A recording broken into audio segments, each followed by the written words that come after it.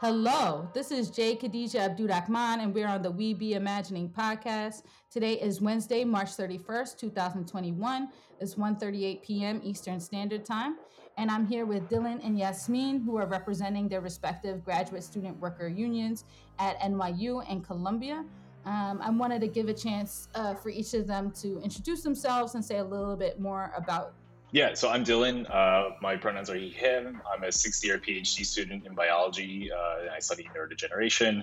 And I'm a member of the Graduate Student Union at NYU, which is GSOC, Graduate Student Organizing Committee. And I'm also a member of the Academic Workers for a Democratic Union Caucus, or ALDU. Thank you. Yasmin? Hi, my name is Yasemin. I am a graduate student worker at Columbia University, a third year PhD student in the history department and a teaching assistant in the same department.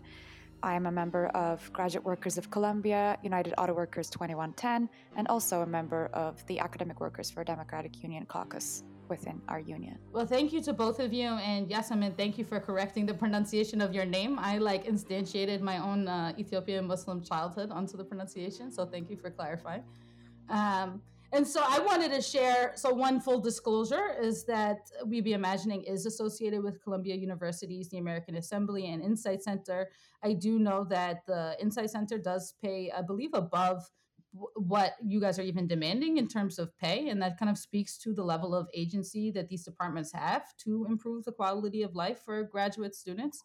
But I wanted to share a little bit about why I decided not to cross the picket line for the Columbia law school symposium called Strengthen Bonds about abolishing the current child welfare system and celebrating the 20th anniversary of Dorothy Roberts' book, Shattered Bonds, The Color of Child Welfare.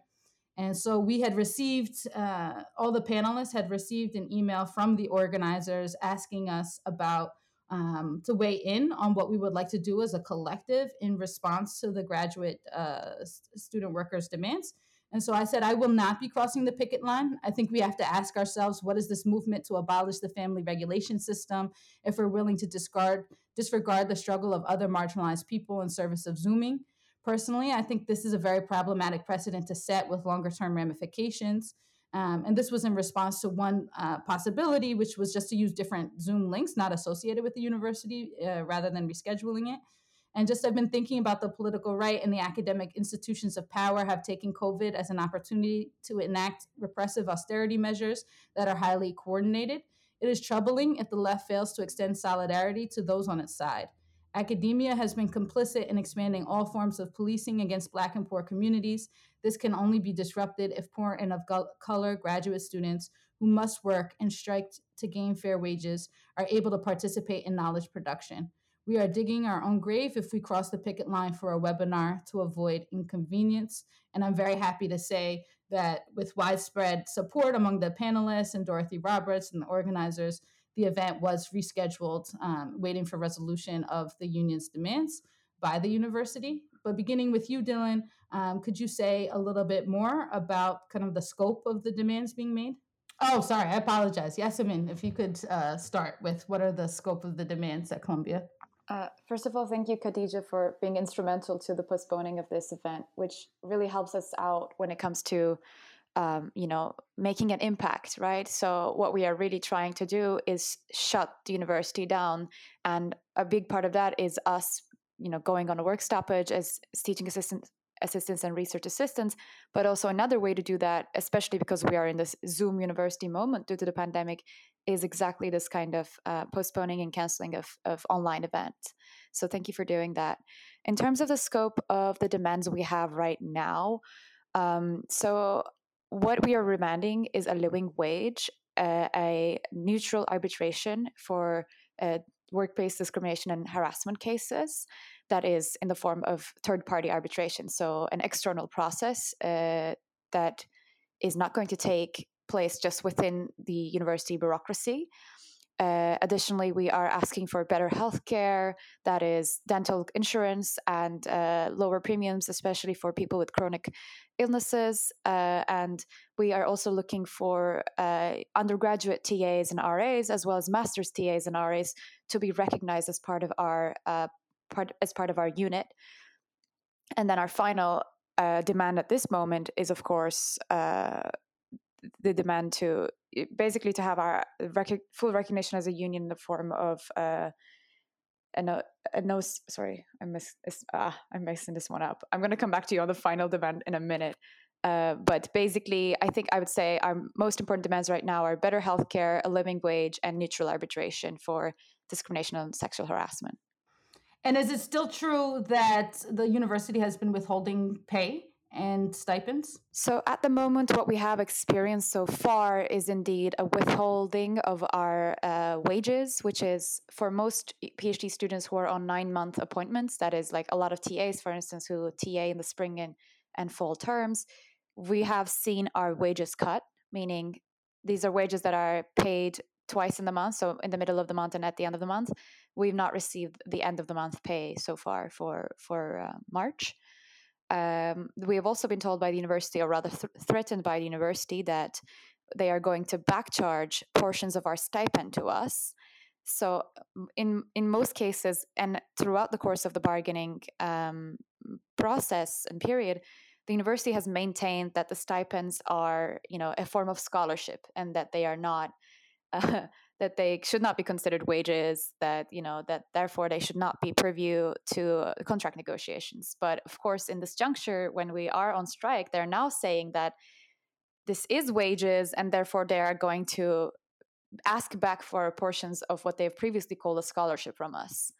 So a lot of people are worried that we are going to be charged $1,000, $2,000 in the span of a few weeks on our student accounts, which is another problem, because for those of us who are international students at Columbia, if we have a balance of over $1,000, this means we cannot register for classes as students, and we might be at risk of losing our student and therefore our visa status in this country.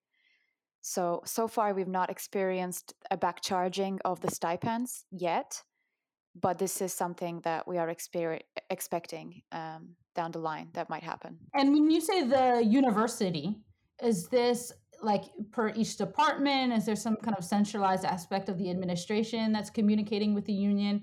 Who exactly is responsible for making these decisions? So a lot of the threats that, the threats about pay docking are coming from the central administration, and they are first iterated at the bargaining table by the university's lawyers. They employ a law firm called Proskauer and Rose, I believe, and then later on followed up by central administrators from the university.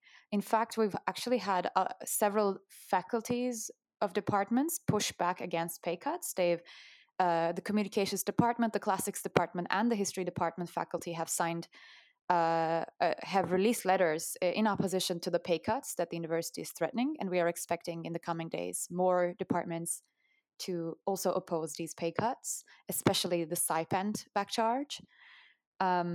So this is something that the central administration is doing, the withholding of pay, and it's something that is, for the most part, unsupported by the faculty of respective departments. And when this is being communicated to you, either by the attorneys or by the central administration, what is the justification?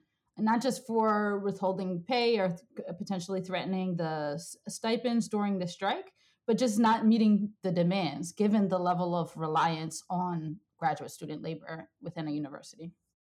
Right. Thank you for this question. So a big part of the university's rhetoric in denying us a living wage, for instance, has been this like COVID-19 austerity narrative. They're using, for instance, the fact that President Bollinger and central administration have taken a pay freeze because of the pandemic, which is, of course, not what happened everywhere else. We saw in the cases of Brown, Dartmouth, Stanford, the presidents of these universities taking pay cuts at the level of 20 to 25%. That didn't happen at Columbia. President Bollinger is still making the same as what he was making before the pandemic. But they've been using this rhetoric of, we are in a moment of austerity to deny us a living wage. A lot of us are making, after taxes, below 30K. And a lot of us also are living in what is supposedly subsidized university apartment housing. But the rate of increase on rent is 3% in a year. And the university is at the moment proposing only a 2% salary increase yearly in their proposal. which is, of course, below the rent. But we also have to pay dues when we have a contract to our own parent union. And there's also inflation. So when you add up dues, that's 2%, inflation, which is 1.7%, and then also the rent increases, which the university controls those rent increases, right? We are at the level of that's 3, 5, 6.7%. But the offer we're getting from the university is for a 2% wage increase.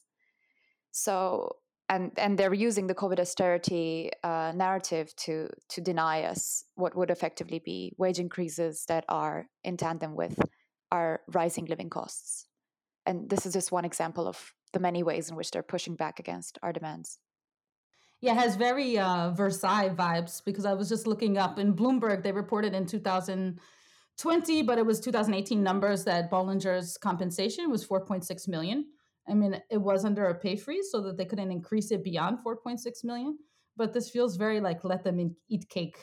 Yes, exactly. I mean, this notion that, taking a pay freeze at, $4.6 million is somehow, the reason why you cannot give someone who is making 30K a small raise is frankly absurd, right? Like, as if the fact that faculty and central administrators, oh my God, they even we cannot even give them any pay increase. How could we possibly give graduate students who are making below a living wage in New York City a pay increase in the middle of the pandemic when they absolutely desperately need it? That's what's mind-boggling, I think, about the state of our negotiations with the university right now. They are not coming from a point of understanding what is needed, and they're not coming from a point of meeting these needs, and they're really only concerned about the university's pocketbook, which is making, from our end, as rank and file members, the entire process, we're really just disillusioned with it, to be honest with you. The entire process of bargaining. And we're looking at ways to escalate at the moment. Thank you, Yasemin. And Dylan, I wanted to ask you, so NYU began balloting for a strike in the midst of Columbia grad student workers already in the under siege with their strike. Could you say a little bit more about the demands at NYU? How similar or how different are they to what Yasemin described at Columbia? Yeah, absolutely. Thank you for the question. So, I mean, in essence, a lot of what we're asking for is the same. Our bargaining history is a little bit different here at NYU and the grad student union here compared to at Columbia. We're actually negotiating our second contract. We had our first contract from 2015 to 2020, and that contract expired in August. We started negotiations for this new contract. We tried to start them back in the spring. There was the pandemic, things got pushed aside. And then we started, 9, almost 10 months ago now in the middle of the summer, negotiating over like the impacts of COVID, the ways that it impacted us and, forced us to be working from home, forced us to, incur costs in terms of Wi-Fi technology that we needed to now bring into the home so that we could still teach our classes. And NYU denied, every single one of our impact bargaining demands, including demands for, personal protective equipment if we needed to go into, as people were going back onto campus. They denied all of it. But in essence, again, the demands that we're asking for at NYU are the same. We're demanding a living wage, a real living wage, that when we're limited to working 20 hours a week by NYU, and also international students on visas are restricted to working just 20 hours a week, in their visa restrictions. So we're asking for an hourly wage that allows us to earn a living wage. We're asking for free and expanded healthcare. No premium costs, reimbursement for out-of-pocket costs, reimbursement for co-pays, prescription costs, durable medical devices, anything that comes along with it, so that people who have chronic conditions aren't spending an entire paycheck on their medical expenses. We're asking for NYU to cut ties with the NYPD to get cops off campus. This is one of our central demands that we're pushing really hard on, and it's one that NYU has refused to negotiate with us on, basically refused to even start a conversation about. We have a host of demands directed toward international students in terms of legal assistance, subsidized legal assistance, tax assistance, and NYU has rejected all of those demands. We want definitions for power-based abuse included in our contract to expand, the many ways that we as graduate students in this precarious position, below advisors and supervisors, facing routine power-based abuse can grieve this and go to neutral arbitration over it. We want paid vacation and paid leave, paid family leave, support for workers who have families, support for childcare, housing assistance. The full gambit. We're trying to make our situation, our precarious situation, livable in New York City, which is not something that is true for grad workers here in New York or really anywhere in the country. Yasemin, you explained that, like how stipends are dispersed and that the average salary is something like $30,000. Do they have like an hourly breakdown of how much grad student workers are making at each institution? So a lot of the graduate students do not have hourly pay, but we also have workers within our unit who are receiving hourly pay. So $15 an hour is about what a lot of hourly workers are making at the university right now. That is like undergraduate, MA, TAs, and RAs mostly. And what we are pushing for is actually for them to make $28 in an hour. So that's another demand that we have. And would you say that's similar at NYU, Dylan? Yeah, I think we're trying to push that a little bit further. Right now, grad workers at NYU are making 20, and we're trying to almost double this, because to earn a living wage in New York City, you need, and being limited to working 20 hours a week, you need to substantially increase the hourly wage in order for people to afford rent. So we're in a similar ballpark there. For people who are not within academia, this might not stand out, but one of the things that immediately stood out for me when you said 20 hours is that I wonder how many people are actually working 20 hours.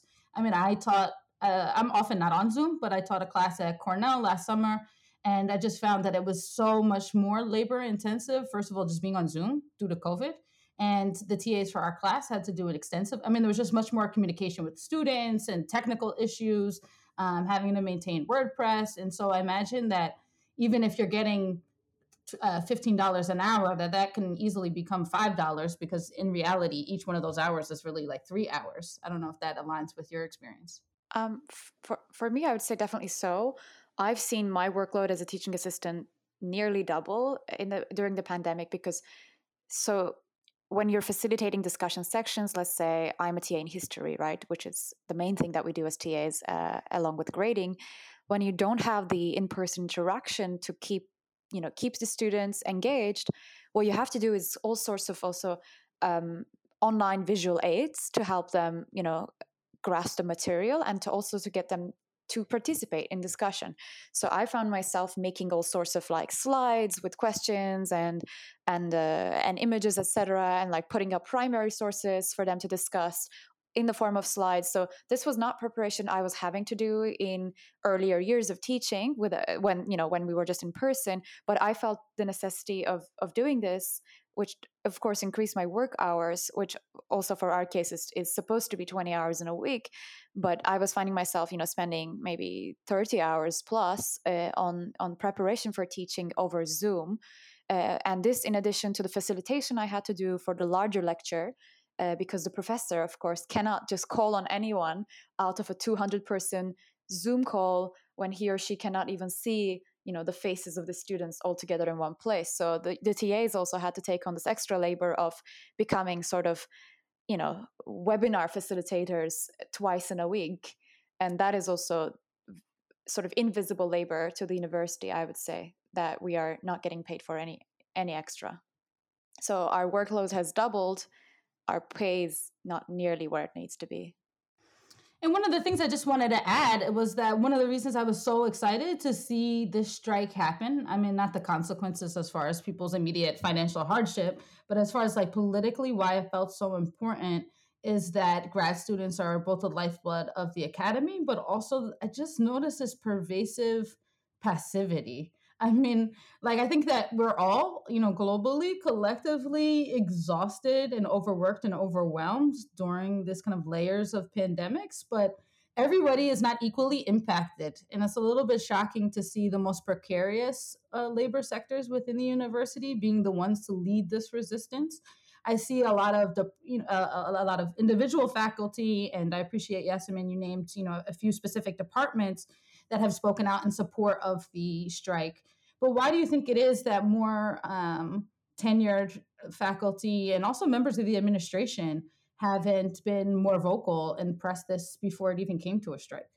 So I do think that at some level, a lot of the faculty who are also experiencing pay freezes are buying into the austerity narrative of the university to the point where they think it's legitimate to deny wage increases to graduate students living in very precarious circumstances.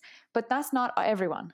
And there are actually a lot of faculty who are behind our demand for neutral arbitration, which is a demand we share in common with NYU, for instance. We have over 300 faculty members at Columbia who have signed a letter explicitly calling for third-party arbitration because they don't want to be on these panels where they themselves have to be judging potential cases of sexual assault against, sort of leveled at their colleagues.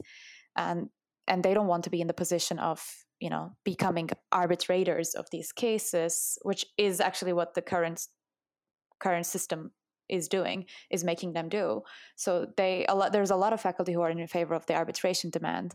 But in terms of the compensation demands, a lot of faculty we have today, I think, look back at their own days as graduate students, which of course unionization struggles had barely begun 30, 40 years ago, which is interesting to note because we're not in a political climate where you would think unionization would be a big thing, but we actually are seeing a lot of new movements for unionization and new strikes propping up. But I think there is also this sort of innate comparison in the faculty's minds, thinking back to what the conditions were like when they were graduate students and thinking, our TAs and RAs are doing much better now. But of course, the costs of living have gone up so much more, so I don't know if it's really warranted, the kinds of comparisons they're making. I mean, I completely agree with what Yasemin said. And, I think I would just add that I sense like there's a lot more idealization of maybe what the academy means for a lot of faculty in terms of seeing themselves as mentors and advisors to us when, in many cases, I mean, in most cases, they're our bosses, and seeing our relationship to them, the power dynamic between grad workers and our advisors and our mentors, that, is one of labor and one of, that it's extractive, and we're doing research and doing work to fund grant proposals and, bring money into, research projects, and then, bring money into at large the university, that this is a labor relation, one between a worker and boss, and I think they don't want to see themselves in that light, and that can be difficult. And I totally agree that many of them also buy into the sort of austerity logic that the university puts out and says, we need to cut department budgets, we need to hold department budgets for years. And we did a lot of work, through the pandemic. We were asking for universal extensions in our funding, because of the pauses that happened to our research progress, to extend funding for a year, for every single graduate student at the university. And a lot of departments said, we don't have the money to do this. So we, basically took NYU's own financial reports and repackaged them in a way that said, look, the university is reporting they have a lot of money. They're proud of this. They want to show their shareholders, they want to show, the board of trustees that they're doing well financially. And they put this information out, and it's there also for you to see that they are doing well. So, the universities want to claim, that they need these austerity measures, while at the same time also project that they're doing well, so they can't have it both ways.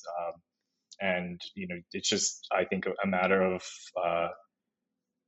sharing this information and, getting, sort of negating that austerity logic. If I might add to this, another, I think, crucial paradox in this moment is that we're being told that particular schools within a university, that can be Columbia, that can be NYU, have money, have funds, but then others don't. And somehow there is no structure to redistribute wealth within the university between schools. So, for instance, I'm in the Graduate School of Arts and Sciences. A lot of the TAs that teach undergraduates are in GSAS, but ours is supposedly the poorest school among the other schools. For instance, more professional schools like the law school, the engineering school, etc. And we are being told constantly that GSAS, Graduate School of Arts and Sciences, does not have enough money to raise the compensation of TAs that teach undergraduates. But at the same time, our work is perhaps the most central to the mission of the university. Without teaching, we just become a research institute, right? Like, it's not a university. I mean, you can have amazing kinds of research done that in institutions that do not have the mission of teaching, but at the same time, I think the mission that Columbia, for instance, highlights and puts at the center of its messaging is this kind of liberal arts education. But somehow, the mission is, taking a back seat, or rather, it's still very much in the messaging of the university, but isn't worth the kind of money that they are asking undergraduates to pay for this education. So this is what's very confusing for us. If our work is at the center of the university's mission and messaging, why isn't there a structure to redistribute wealth amongst schools within the university so that we can get paid adequately?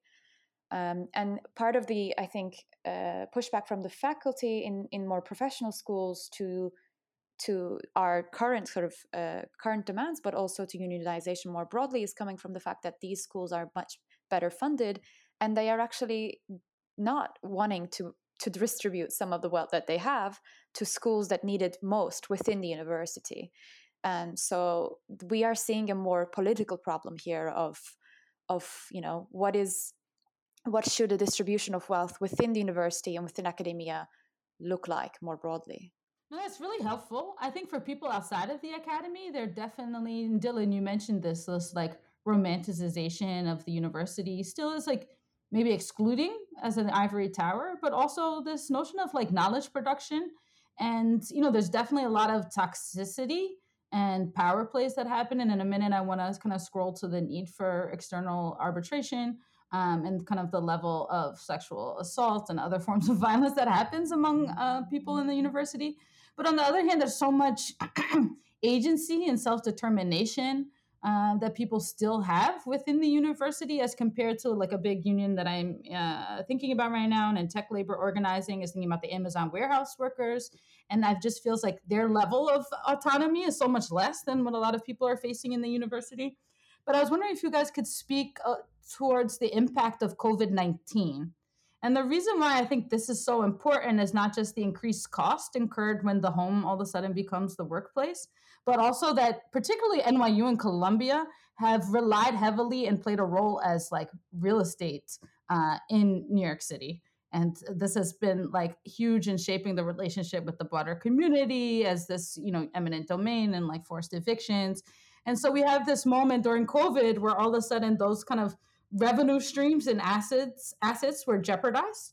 And then on the flip side, teaching became more important than ever, because now parents are still being demanded to pay full tuition, but everybody's taking classes on Zoom that take up more time, but have this kind of questionable value that hasn't quite stabilized yet. And so if you could each, in whichever order you prefer, speak to kind of the impact of COVID-19 on this context in which you're organizing.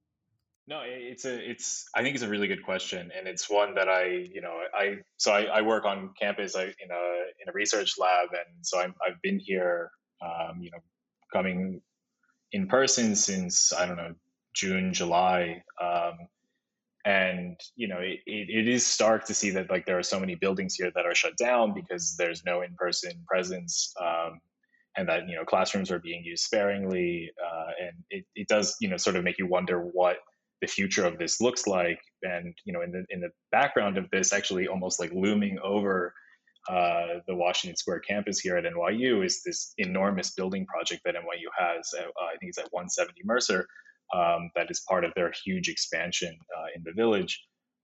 And so they're investing a ton of money in further, in more real estate, while a lot of it is going unused. So I mean, I don't know what their plan is for that, but they've also expanded their real estate presence globally, and it's really extractive and ways that gentrify communities around across the world, and exploit workers. So I mean, this trend is, I don't think they have any plans to end it. Um, and then with regard to moving things online, I think for them is a way that they expand their footprint, even further into sort of like the digital world, and taking the resources, or the intellectual property of teaching, and hold on to it forever. And they're going to archive the teaching that's happening right now over Zoom, and use these resources, uh, exploit them as much as they can. Um, so I don't know. I mean, in terms of impact on our organizing, uh, COVID has been, in some ways, it's been difficult to get around, but it's also sort of helped to bring people in. I mean, people were pissed off in the way that the university responded to the pandemic, and there was a lot of energy there. And that energy can last for so long. But one way that I think it's been good is that a lot more people can be a lot more involved in union organizing in ways that they maybe couldn't if they needed to show up in person to a meeting, or um, take time out of their day to be somewhere at a certain time. Now you can be involved in this organizing process from anywhere. So it's had its benefits as well. One thing that we did when it was becoming clear, back in March, about more than a year ago now, when the pandemic was hitting New York City really hard, was that a lot of us were going to have to stay or won't be able to leave New York because of what stay-at-home orders and whatnot. And had those of us who were already not able to afford rent over the summer, because for those of us folks who are on 9-month appointments, like I said, we do not get wages or regular payment of salary over the summer. So we are just given a small stipend of $4,000. It was becoming clear that we would not be able to afford rent, especially for those of us living in supposedly subsidized, I would say, university apartment housing by Columbia. So Columbia, as you know, is perhaps the biggest gentrifier in New York City, and it buys up a lot of buildings in Harlem through the use of eminent domain, gentrifies them, and has a very extractive relationship with the neighborhood that it's in. And supposedly engages in sort of like community building and whatnot, and tries to employ from the community, but we see what's going on. It's clearly more third wave coffee shops that are opening up in the new campuses that Columbia is building, and the kinds of people that are employed there are definitely not long-standing residents of Harlem. But more importantly, I think, so when it became clear that a lot of us are not going to be able to afford rent, we're not going to be able to sublet, because this is the height of the pandemic. Nobody's willing to sublet somebody else's place that they don't know, or live together with them. Furthermore, you cannot really move in or out of an apartment. We urgently founded a tenants association. So this is what happened in the spring of last year, in 2020. And this was the first time, to my knowledge, in the last 20 years, we actually had a tenants association of people living in Columbia University apartment housing. And we had a rent strike that's garnered over 100 strikers. In the context of the number of tenants that Columbia has, this is rather small, but we in fact were able to secure a rent freeze for the current academic year, the 2020-2021 academic year. So this is the first year we haven't had a 3% rent increase, which I think is a massive win. And we owe that to our tenants association, our efforts rent striking, but also to a sort of unauthorized spring strike that also took place in response to sort of the emergent COVID-19 financial pressures exerted on graduate workers. so right now, we still have a tenants association. We rent struck for over 4 months, and a lot of us managed to get. So those of us who are the most vulnerable, perhaps, for them we managed to get some of the rents waived, or what the university was offering was a sort of refinancing of rent. But what we really pushed for was a rent abatement, something to the extent of 20 to 30% rent decrease. We didn't manage to get that, but we did manage to get a rent freeze. And we're hoping that with the contract that the year-round rents will become affordable to us. But if not, we might be looking at another rent strike down the line. Thank you so much for sharing that example, Yasmin, because I was just thinking about Mark Fisher's capitalist realism, how he describes the dominant characteristic of advanced capitalism right now is the sense that nothing is possible other than what exists right now. And so I think it's really important for people to hear examples of when there has been successful organizing and what success looks like, and that it's not necessarily abstract.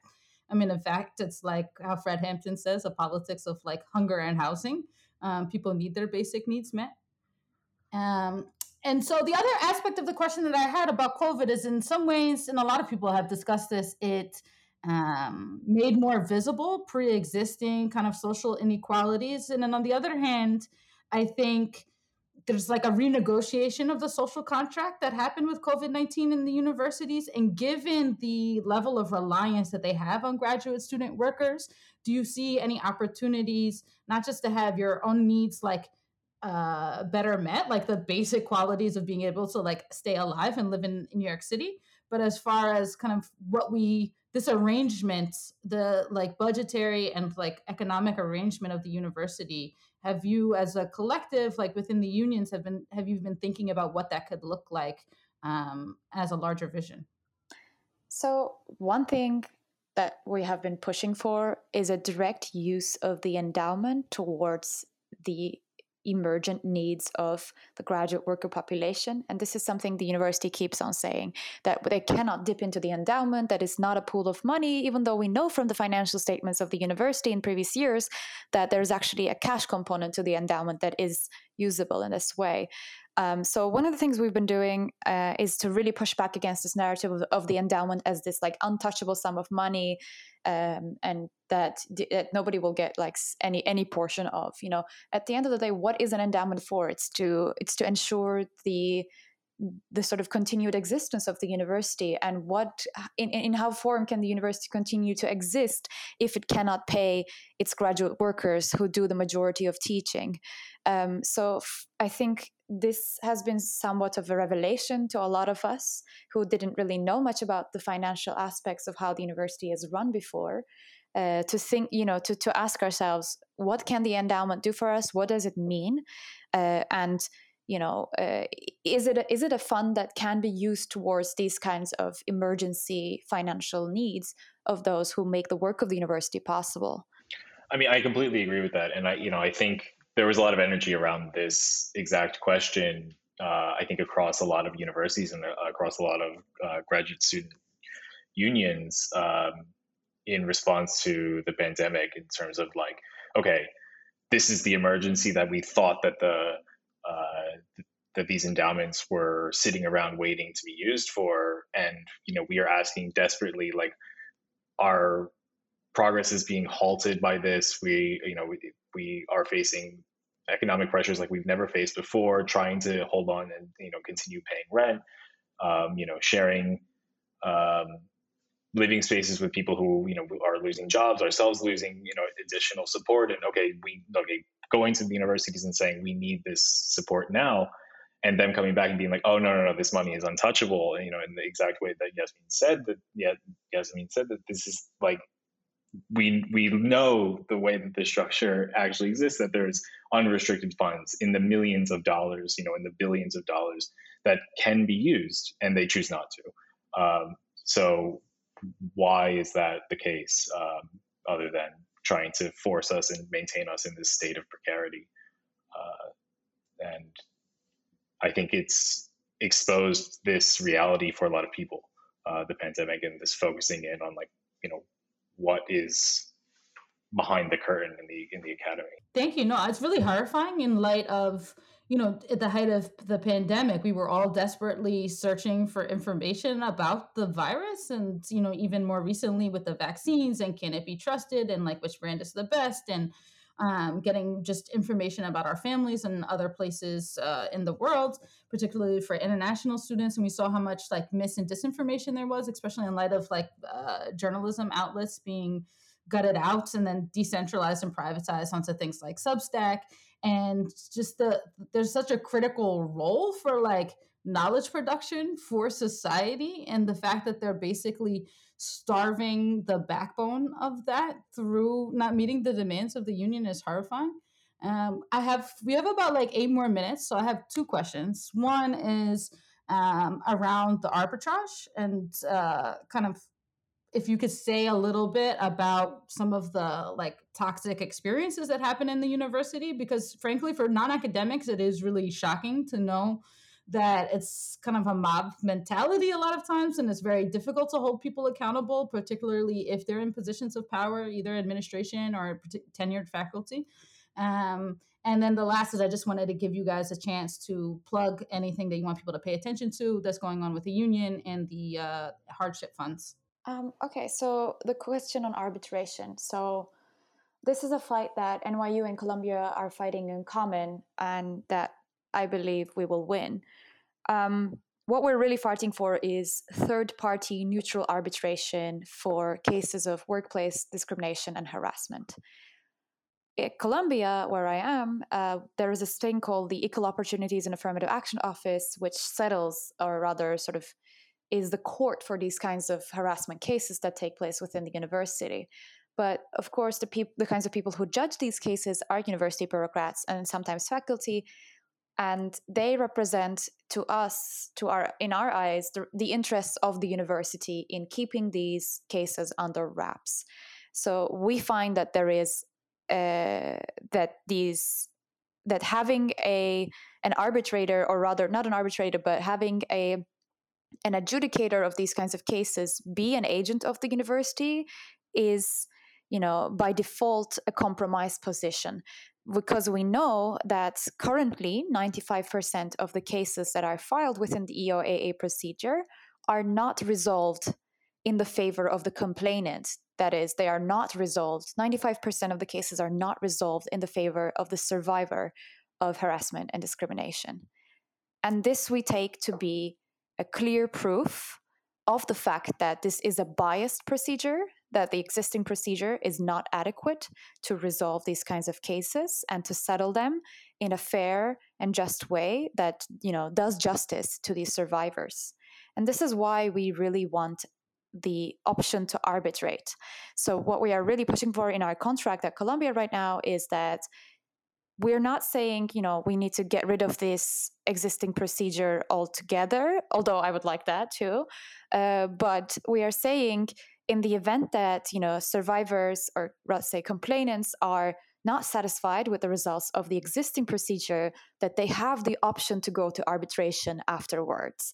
So that if someone who, goes to the EOAA with a case of harassment, let's say from their PI or their advisor or some other professor that they have to work with, they go through the procedure. It's not resolved in their favor. They feel that the result was biased. That they feel that they have been done injustice. They have the option to go through an external arbitrator. This is what we are campaigning for, and we are campaigning for it really hard, and we have a lot of support from faculty on this.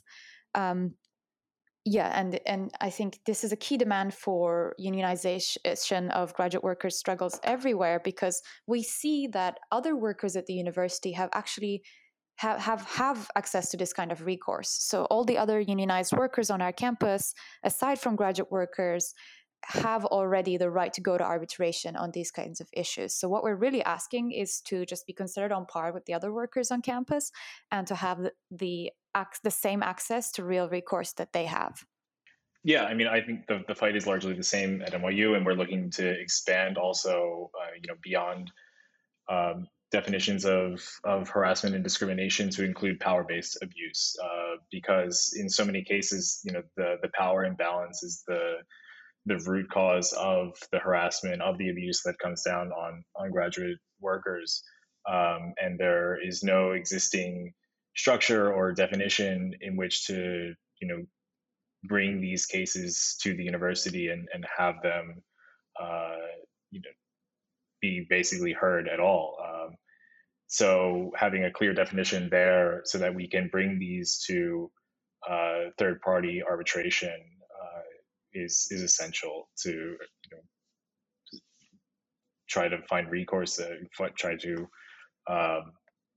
address this enormous issue in academia.